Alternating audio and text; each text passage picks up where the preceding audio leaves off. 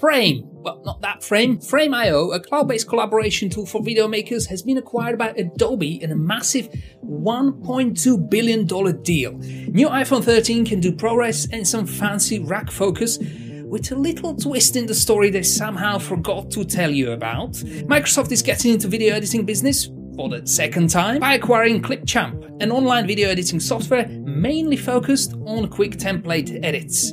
Adobe Max is just around the corner, again online and free. In terms of the new updates and apps, Premiere Update brought AI-powered speech-to-text out of beta version, and we have a cool extension called Workflower for After Effects that will help you keep your project super organized. And we have a bunch of cool stuff from the internet, like this quick planar tracking tutorial using only built-in tools in After Effects. Alright, let's jump in.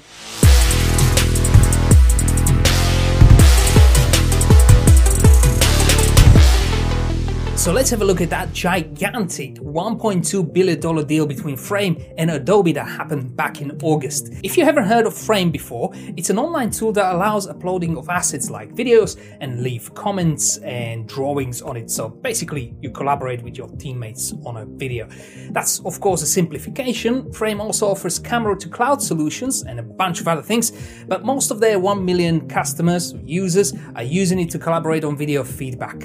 Why would Adobe care about Frame in the first place? Scott Belsky, Adobe's chief product officer, said in an interview, Adobe wanted to buy New York-based Frame.io after it realized that its customers were using it with Adobe's suite of products. Adobe considered building its own tools to make it easier for teams to edit video together, but ultimately decided to buy Frame.io instead. Here is a fun fact. According to Devoncroft analysis, for each Frame user, Adobe has splashed around $1,200, and that includes free users too. If you count paying users only, Adobe has paid listen to this, they paid $12,000 for each. See, what Adobe wants, Adobe gets. It generates over $6 billion a year and has cash reserves of another $5 to $6 billion.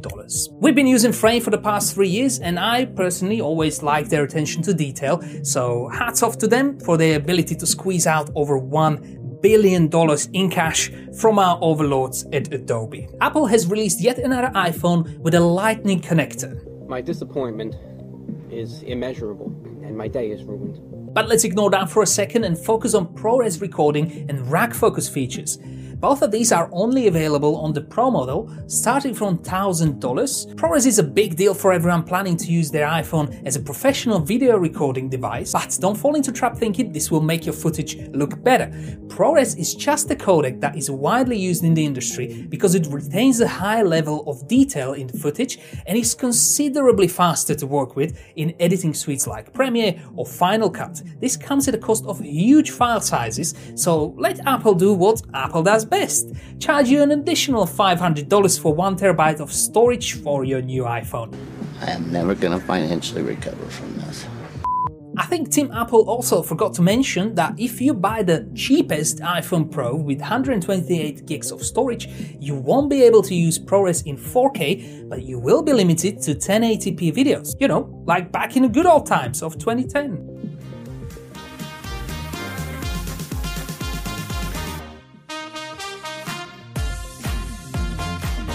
Cinematic mode is another feature that helps you do things like automatic rack focus or faking a shallower depth of field. It uses AI and LiDAR, which needs to calculate the scene in real time. So again, get ready for that super crisp 1080p resolution limit in 30 FPS. Cool. Just weeks after Adobe announced Frame acquisition, Microsoft also announced they're buying a tool called Clipchamp. Clipchamp is a web-based video editor focused primarily on quick video edits for social media. Same as Frame, COVID accelerated their customer base by more than 50%. So we are yet to see what Microsoft plans to do with the company, but some suggest it could be integrated into their subscription plans. I know a lot of you watching this right now are coming from more professional tools such as After Effects, Resolve, Premiere, etc. But entry-level software such as this is crucial to bring more people into video making. So I'm personally glad Microsoft saw this as an opportunity to get into video. Just please, Microsoft, do not attempt any Outlook-inspired redesigns. Just let it be, alright? Just give up. Adobe Max conference will be happening again online from 26th to 28th of October, and same as last year, it's free for everyone who registers, and there are plenty of sessions to choose from. By the way, hit that subscribe button and the bell icon next to it to get notified about our next Adobe Max video, where we're gonna pick sessions that matter for video creators.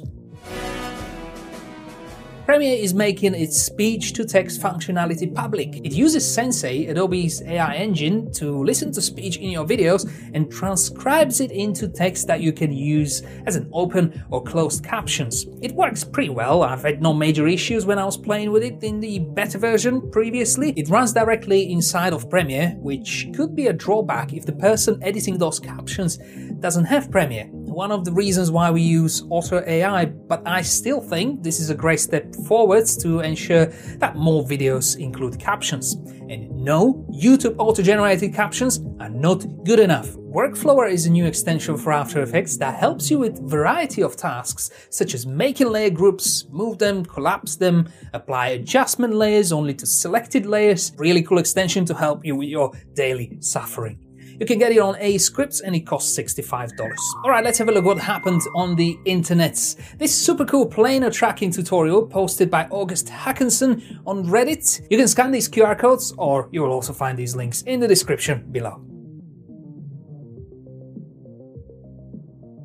NT Productions made a quick video about scripting guides, very useful for all of you who code things for Adobe apps or aspiring developers. And if you are working on any type of app that requires dark modes, like for example After Effects or Premiere extensions, have a look at this video. Alright folks, that's all for these app shots. If you like it, give it a thumbs up and subscribe if you want to see more content for video makers. And I'll see you in the next video.